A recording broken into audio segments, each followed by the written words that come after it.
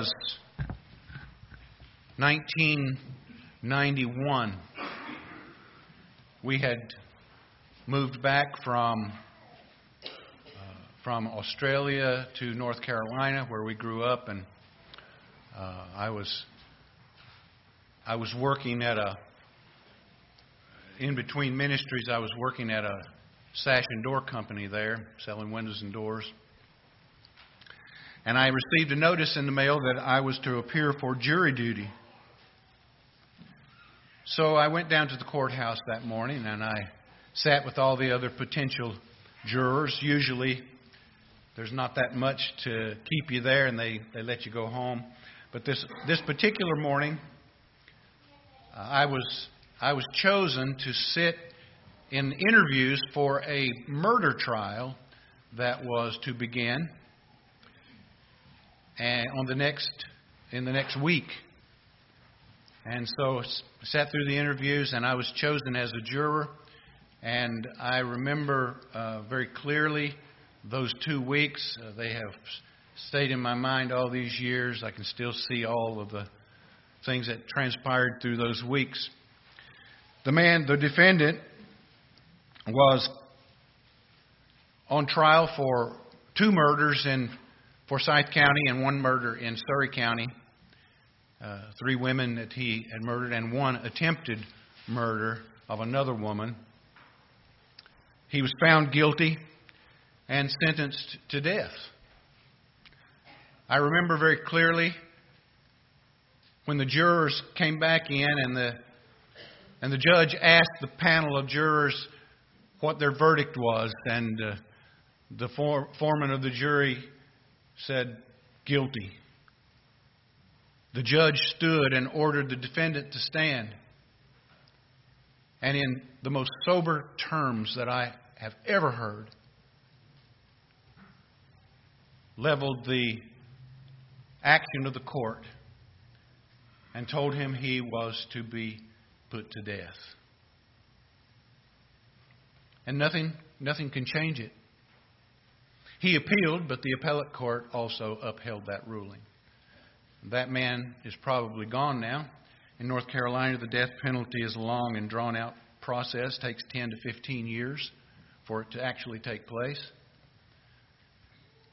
But I thought about that, and when I read this passage beginning at verse 39, those images of the judge standing in his black robe and with his booming voice, declaring the defendant guilty and sentencing him to death. This is what Jesus says in verse 39.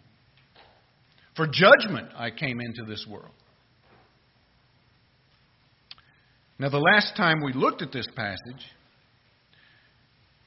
we saw the blind man as the receptor of God's divine grace and mercy. He experienced the same effects that every single sinner experiences when they are saved by the power of God working in their life. When a sinner is given eyes to see their terrible plight before the God of the universe and seeing themselves standing before His judgment bar, it is an act of divine grace when a person sees that. This man has received the grace that is from God. People like this don't deserve that grace. Grace is not something that can be earned. It is divine favor, and it is always God's determination of those who receive it. Having been excommunicated from the temple by the religious authorities, the formerly blind man now finds himself without anyone to which he can turn. His parents, his neighbors, the religious community around him have all denounced him as an outcast. But there was one that was looking for him, and his name was Jesus. He was looking for this man, and he found him and extended to him the only work in all of heaven and earth and eternity that could make him whole. What more would he need than what Jesus had to give him. He experienced the supernatural and sovereign work of God, seeking out and finding one of His lost sheep.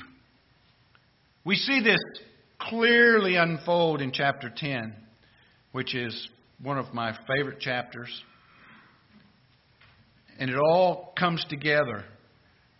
Chapters 8, 9, and 10 are a flowing picture of God's sovereign grace to sinners and of His judgment to the unbelieving. Now, the lost sheep that the Lord seeks for and finds, they don't know that this is all happening. They have no idea what's going on behind the scenes as God is working to bring His lost ones to Christ. He doesn't realize that God is on his trail with the eternal fulfillment of God's sovereign choice. But that is exactly what is happening. So Jesus searched for the man and found him. And as when he was physically blind, spiritually he could not see. He was blind at heart. And he needed a remedy for the blindness of his soul. He had no ability to enact any sight to his darkened soul. So God had to take the initiative, as He always does, to seek for him. No one seeks God. You'll hear people say, "Oh, I'm seeking after God." Well, if they're really seeking after God, it's God that's doing the work of them seeking, not themselves. This is the divine mandate of the God of heaven. Not one sinner whom God has determined to save will be left behind or unfound. Not one. Doesn't matter where they live, doesn't matter who they are, doesn't matter what their status in life is, God will find them and save them. Next, the man was given divine understanding as to who the one to believe in actually was. And it was Jesus, the one whom God had sent. And the man had to have spiritual enlightenment. He had to have spiritual understanding by the Spirit, by the Holy Spirit, before he could truly believe. He was ready to believe. We can see the Spirit at work in his life. He was ready to believe, but he does not know where to turn. "Sir, I don't know who it is you're talking about." He needed to know that the Son of Man had come to save sinners, to seek and save that which was lost. Then Jesus opens his understanding to recognize Christ as the one to believe in. And through the powerful working of God in his heart, he declares, "Lord, I believe. I can trust in you. I commit myself to you as your disciple, to follow you, to obey you for the rest of my life." This is what he's actually saying when he utters those words, "Lord, I believe. I am your disciple. You are my Lord." Our lives do not belong to us. They belong to Christ, who sought us out and found us and opened our blind eyes to see Him as the Lord to trust, so that we might have the salvation that He has made for us. We are His possession, not our own. Finally, in verse 38, he seals the work of God in his heart by worshiping Jesus. This is what true salvation does. It worships Christ. The true believer does not have to be prodded to come and worship. He does it because God has worked in his heart. Salvation results in true worship of God. One of the most observed acts of heaven in the book of Revelation is the fact that God is constantly worshipped. We see it as we studied Revelation over this past year. We see it in chapter 5, chapter 7, chapter 11, chapter 19. God is constantly being worshipped by those who are around His throne. The angels flying above, worshiping. This is what life is about for the Christian. It's about worship. It's not just about coming to church and filling a seat. Anybody can do that. It's about a heart condition that understands that we were sinners whom Christ saved and made us His own. Why would we not want to worship Him?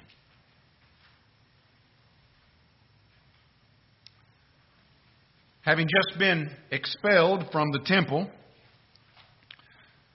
this man and Jesus, no doubt with the other disciples, are there in the presence of the Jews who are watching and listening to this interchange with Jesus.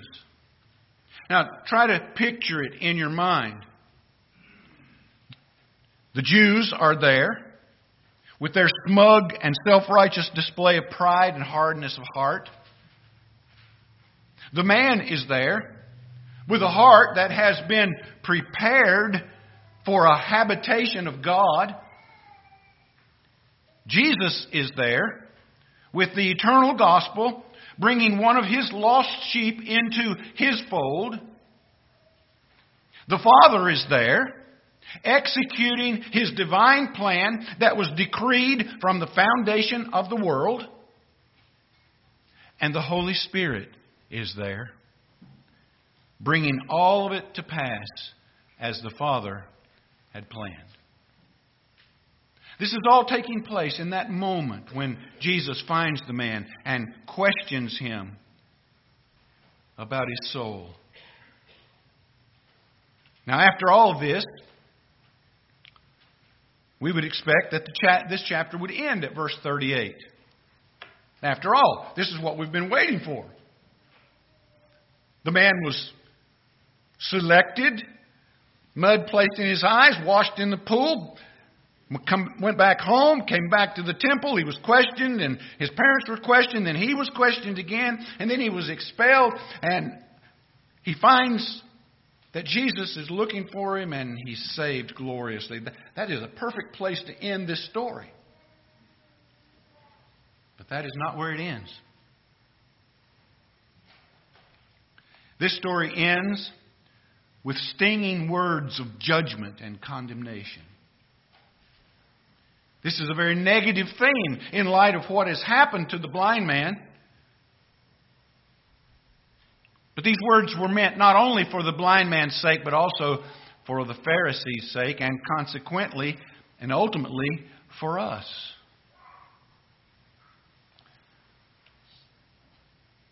These words are a kind of summary of what had happened to the man and a warning to the Pharisees who had hardened their hearts towards the words of Christ.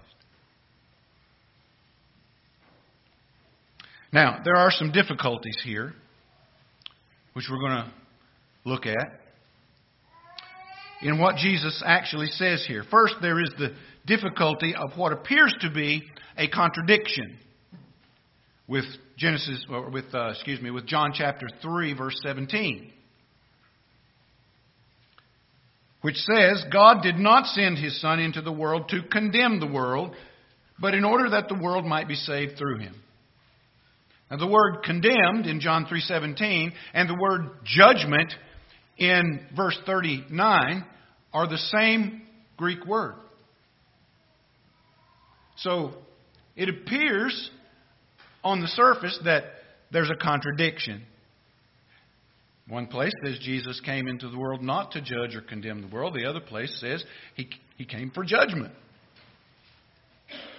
We're going to look at it. Second, there is the difficulty of those who are spiritually blind and receive just compensation of their guilt, and those who see and the justification of acquittal of guilt. And the wording is difficult. So we need to find out what it actually is saying. Now let's begin with the phrase in verse 39, I came into this world. This phrase is used in John's Gospel to speak of the purpose for which Jesus came. The Gospels are full of these kinds of statements. For example, in Mark chapter 2, verse 17, he says this, and when Jesus heard it, he said to them, those who are well have no need of a physician, but those who are sick. I came not to call the righteous, but sinners. So there's an instance where he said he came to call sinners and not righteous people.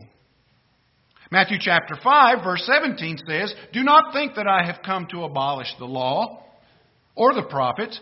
I have not come to abolish them, but to fulfill them. So, here's a different purpose for which he came. To fulfill the law and the prophets. Luke chapter 12, verse 49 says, I came to cast fire on the earth, and would that it were already kindled. So, all of these passages say that Jesus came for a little bit of a different purpose. So it's multifaceted. His coming into the world. This particular text, in verse 39, is a good news, bad news announcement. It tells us that he came to fulfill two purposes that come from God and that stem from the very beginning, from before creation. The first part is the best news. It's the good news best news anyone can hear. That those who do not see may see. Is there anything better than that? Can you imagine being stone blind, never having seen anything, and all of a sudden you can see everything clearly? I can't even imagine what that would be like. I've never had to endure any kind of blindness, even temporarily. The blind will be made to see. Jesus only gave sight to a certain number of people while he was on earth. But he gives sight to all of those who come to him in faith, believing. Think of it. His giving of sight to people on earth while he was living here was only a symbol of what he does spiritually for those who come to him in faith, believing. He gives all of them sight.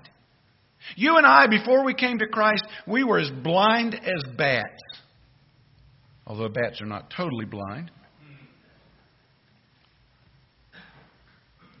But that's good news. He gives sight to the blind. But then comes the bad news, which follows right behind the good news and is connected to his statement by the word and those who see may become blind. So which is it? Well, it's both. It's both. This statement in verse 39 divides all of humanity into two groups. Those who see and those who do not see. These two groups are sharply contrasted. The structure of verse 39 is very important. He said, for judgment I came into this world. That, you see the word that? It's the Greek word hina. And when it's used the way it's used in verse 39, and I've told this so many times, most of you that have been here a long time will remember this, that the word hina in verse 39 is connected to a verb that makes this explain the purpose for which the action happens. In order that those who do not see may see, and those who see may become blind. So there's a double judgment that's taking place. He came for judgment. Two types of judgment listed here. To the one, it's the judgment of spiritual blindness. And to the other, it's the judgment of mercy and spiritual sight. You say, how can spiritual sight be a judgment? It is the judgment of God. It's like we would say, I make this judgment that I'm going to do this or bring this to pass. This is the kind of judgment we're talking about. Here, Jesus is speaking of the blindness of the Pharisees. They will receive judgment because they think they see when they really don't. The world is filled with millions of people who think they see, but they really don't.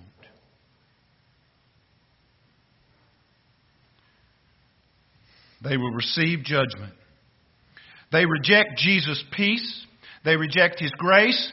They reject His extended mercy. And all the while they're rejecting, they think they see clearly when they don't. And therefore, they will be judged. Their judgment is a blindness that comes from God and from themselves. To reject His peace and grace and mercy is to receive His judgment. So you see, there's no real contradiction here from chapter 3. Turn to chapter 3. Let's read the text. Beginning at verse 18.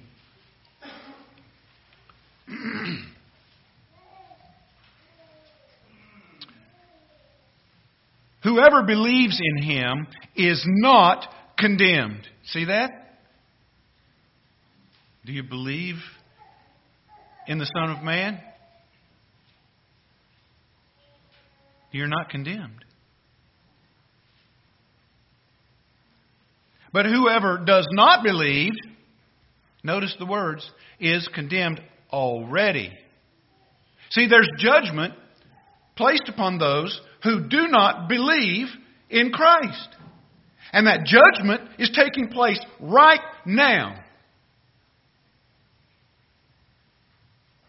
Because he has not believed in the name of the only Son of God. And this is the judgment. Listen to it. The light has come into the world, and people love darkness rather than the light because their works were evil. For everyone who does wicked things hates the light and does not come to the light, lest his works should be exposed. But whoever does what is true comes to the light. You see the two contrasts here? It's the same as in verse 39. Some who see and come to the light, and others who think they see but reject the true light and remain in darkness and in judgment. They're condemned already. Drop down to verse 36. Whoever believes in the Son has eternal life presently. Whoever does not obey the Son shall not see life. Now that's an important statement. What does it say? It says that they're blind. They will never see life. They think they have it together, but they don't. And so judgment is theirs. The wrath of God remains on them. So the condemnation that he speaks of is self-inflicted. They subject themselves to his judgment by refusing to believe. Spiritual sight comes only to those who acknowledge that they cannot see.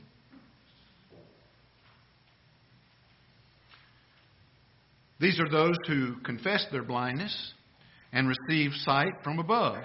Those who think they see on their own, they have their own view, they think they see, but they really don't, are condemned. They delude themselves and they remain blind and end up condemned forever. They're condemned already, as we've just seen, but they remain that way because they will not see. In their own wisdom, they believe that it's all going to work out in the end. You ever had anybody say that to you? Oh, I believe it's just all going to work out in the end, you know. I can't do anything about it. I'll just wait till I'm there.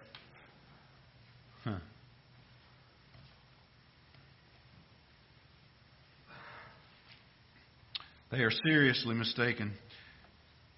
This was the case when Jesus entered the synagogue in Luke chapter 4. Turn with me to Luke 4.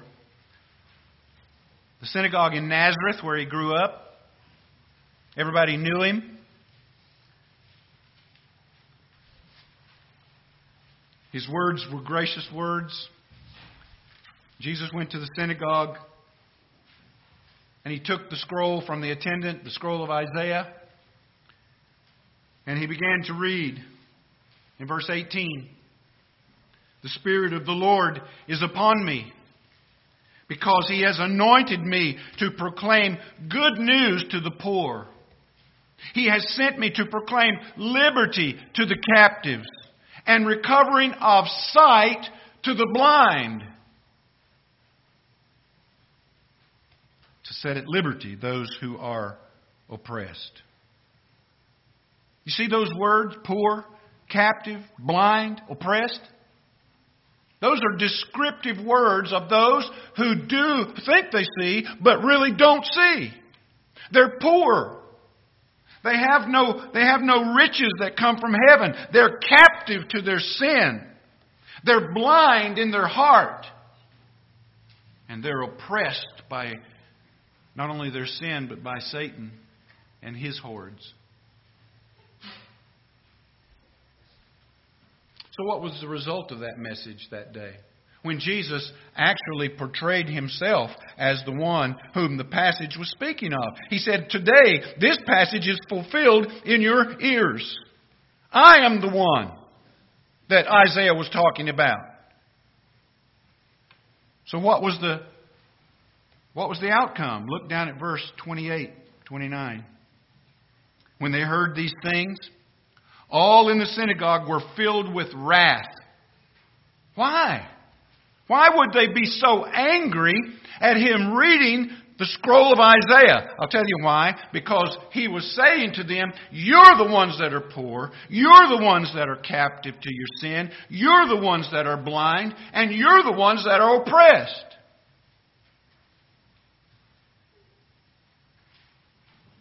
He was telling them that these things were descriptive of them. They thought they could see, but the judgment was upon them. They were blind to the things of God. They were blind to the offer of eternal salvation. Verse 29, they rose up and drove Him out of town and brought Him to the brow of a hill on which their town was built, so that they could throw Him off the cliff. They wanted to kill Him. But He passed supernaturally through them. And they couldn't find Him.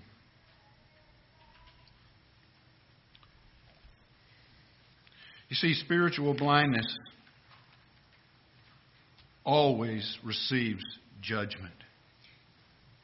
Those who think they have it all together on their own, who think that they can be good enough, or think that God couldn't possibly condemn anyone, receive the irreversible judgment of permanent blindness. This is what the text is speaking of. It's not talking about a temporary thing. It's talking about a permanent blindness that does not see Christ as the one who came from God to die for sinners. The message of Isaiah 6 is repeated multiple times in the New Testament. It's repeated in John chapter 12. It's repeated in Matthew chapter 13, in Acts chapter 28. And Paul uses another passage in Isaiah chapter 29, verse 10, in Romans chapter 11. Listen to what he says.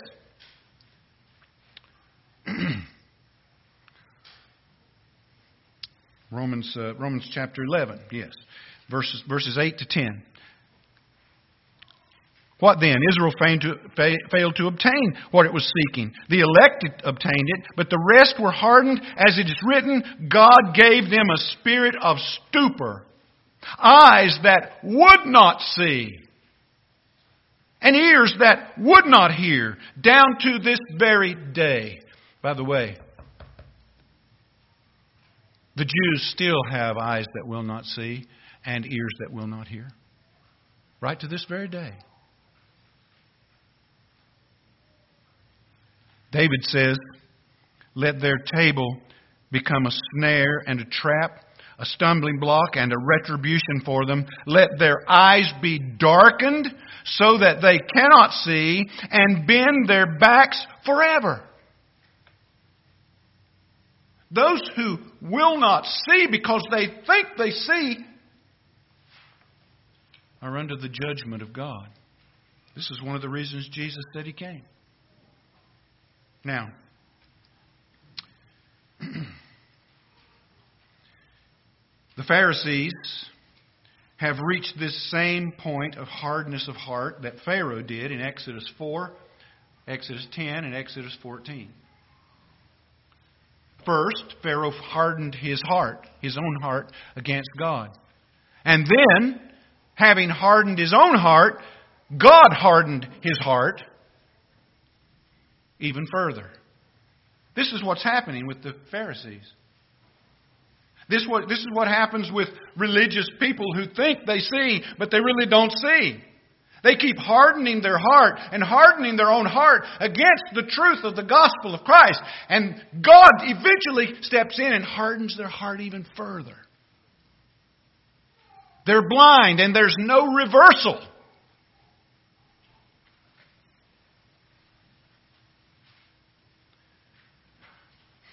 The final judgment was for a Pharaoh that he drowned in the depths of the sea with his army.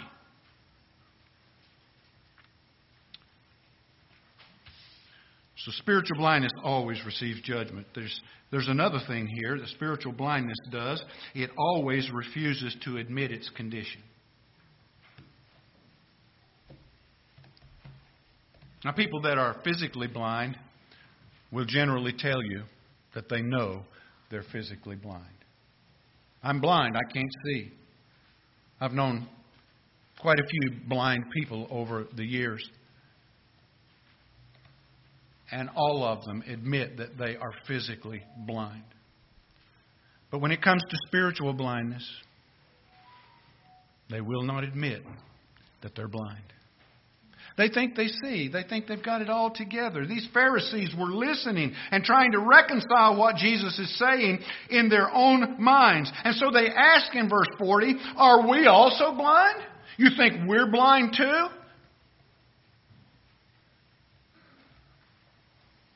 They're thinking, how could we possibly be blind? We are the spiritual leaders in Israel. And you think we're blind? We're not numbered with the rabble. We're not numbered with the common people who know nothing about the law. We're the teachers. We know what we're talking about. Remember their chiding of the blind man back in verse 34? You were born in utter sin and you would try to teach us? And they threw him out. But the reality was that they were spiritually blind, leading people in their blind attempt to reach heaven by themselves. It's no different than it is today.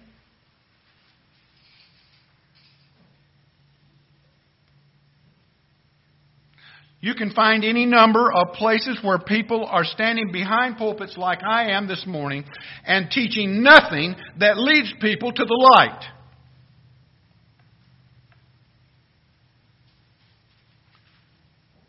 Some do-good, some good work, some religious act to attain the favor of God. Just do good. Believe in yourself. Live your best life now.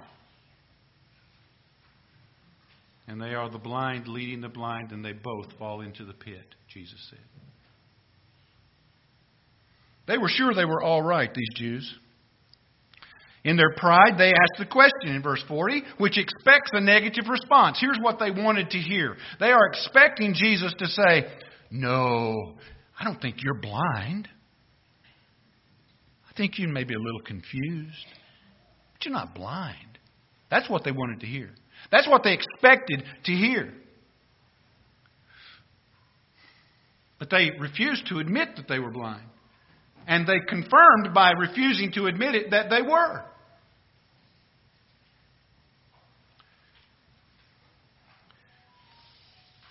Spiritual blindness always receives judgment. Spiritual blindness refuses to admit its condition, and spiritual blindness also refuses spiritual sight. The lost believe that they are happy and fulfilled in their sinful blindness. They do not see their sin as a problem. It's just their focus. They're just living life. They're just going through life, doing whatever makes them feel good.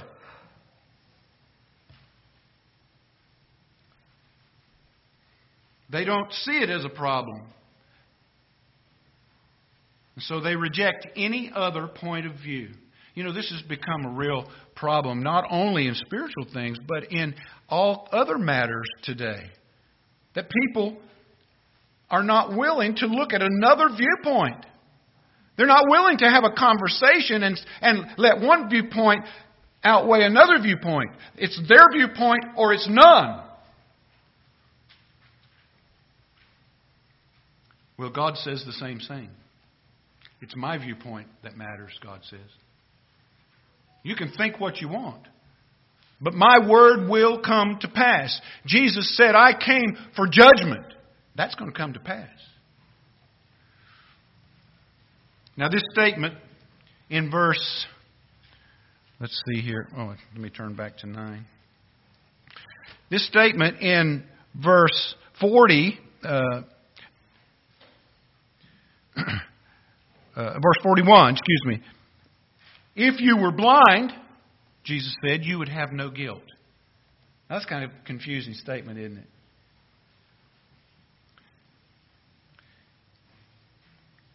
He is not saying that their blindness relieves them of their guilt before God. That is not what he's saying. He's not teaching that.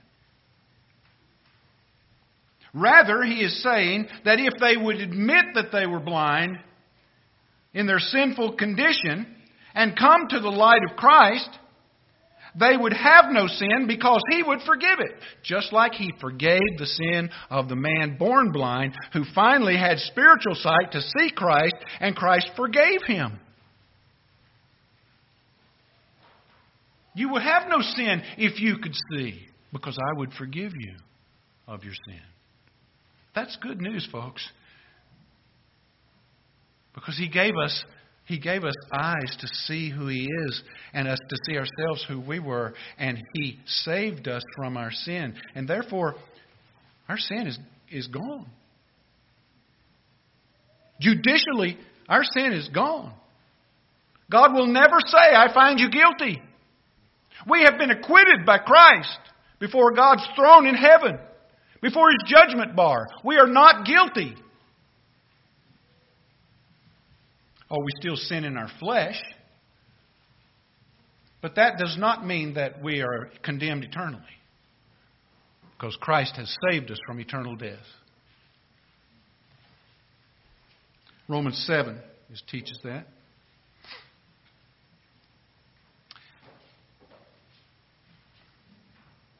This is a message, this you would have no sin is a message that is taught throughout the Scriptures. Psalm 32 verse 5, I acknowledged my sin to you and did not cover my iniquity. I said, I will confess my transgressions to the Lord, and you forgave me the iniquity of my sin. You want to have assurance that your sins are forgiven? Confess them to the Lord and then walk away believing that He said He would forgive you. Proverbs chapter 28 verse 13, whoever conceals his transgressions will not prosper, but he who confesses and forsakes them will obtain mercy. 1 John 1:9, if we confess our sins, He is faithful and just to forgive us our sins and cleanse us from all unrighteousness. Claim those promises when you sin in your flesh. Claim them. Confess before God. Receive His forgiveness. And then walk away. And try not to sin anymore. Now that's easier said than done, isn't it? Because we live in a body of flesh. The new person created in Christ Jesus cannot sin. But this body of flesh does. And that's the battle. It's our new person fighting the old flesh. Because this flesh is not taken away when you're born again. It's still there. John Calvin comments, he is blind who, aware of his own blindness, seeks a remedy to cure his disease. In this way, the meaning would be, if you would acknowledge your disease, it would not be altogether incurable. But now, because you think that you are in perfect health, you continue in a desperate state. When he says that they who are blind have no sin, he does not excuse ignorance as if it were harmless and were placed beyond the reach of condemnation. He only means that the disease may be easily cured when it is truly felt. This man was truly feeling his soul's guilt.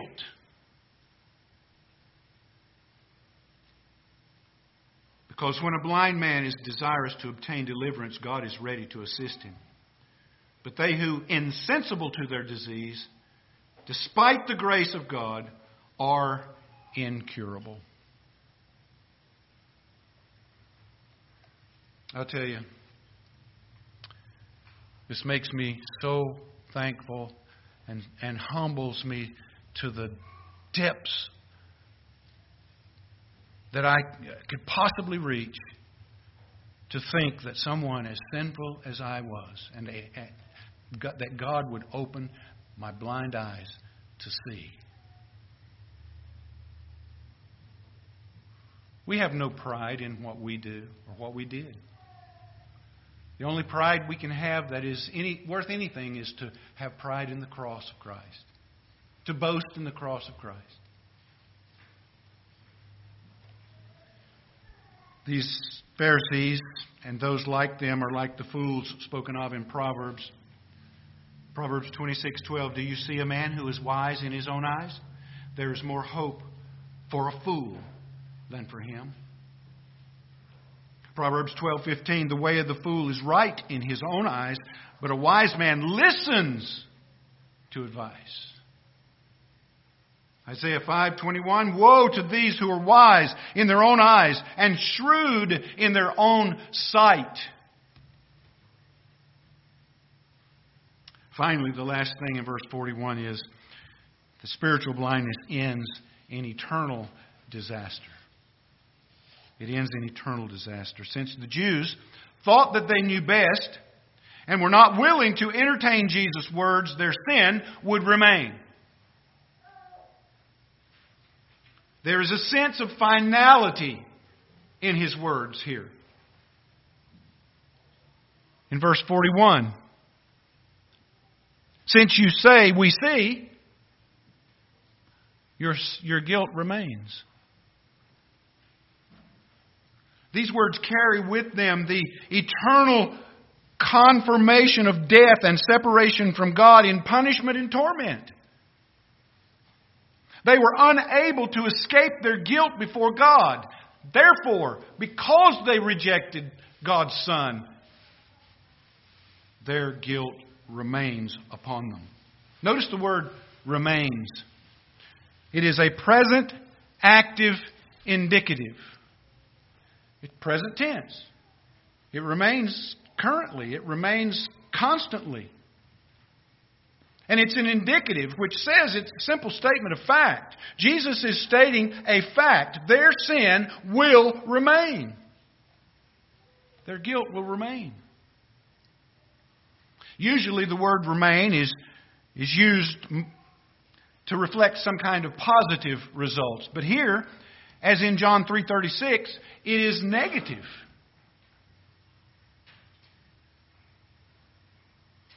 This is a frightening and worrisome prediction that He's giving to these men. It's like what Jesus said to them in John 8:24. I told you that you would die in your sins.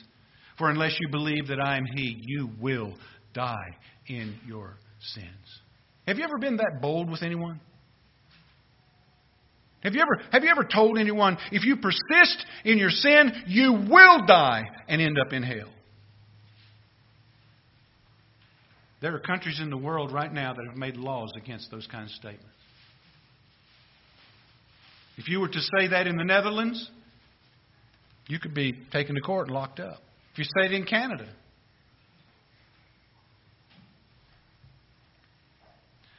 But they are true statements.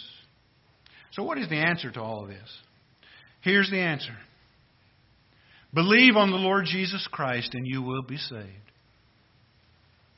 That's it. Do you believe in the Son of Man? Sir, I don't know who He is. It is He who is you're looking at right now, and He who is speaking to you right now. Lord, I believe. Just believe on the Lord Jesus Christ. Commit your life to Him. Forsake your sinful life to follow Jesus. Walk in His Word. Live according to His commands. That's what it means to believe. Now you know that. I've preached this to you for the last 23 years. But it's possible that someone that's even here today may not have that kind of relationship with the Lord Jesus.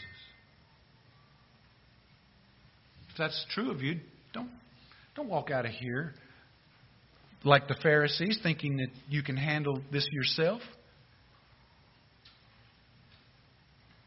Believe in Jesus. Have faith in what He did on the cross. And follow Him. Reject your sin and follow Christ. Let's pray together. Father, we do thank You for the Word, for what it teaches us. And Lord, as we prepare to go into chapter 10, we see this played out and illustrated so clearly by our Lord. For chapters 6, 7, 8, 9, and 10 are one long illustration of what the sovereign work of God in salvation does. How it opens blind eyes to see Christ as the Savior, as the Lord, who is calling His sheep to Himself among people from every tribe, every tongue, every language.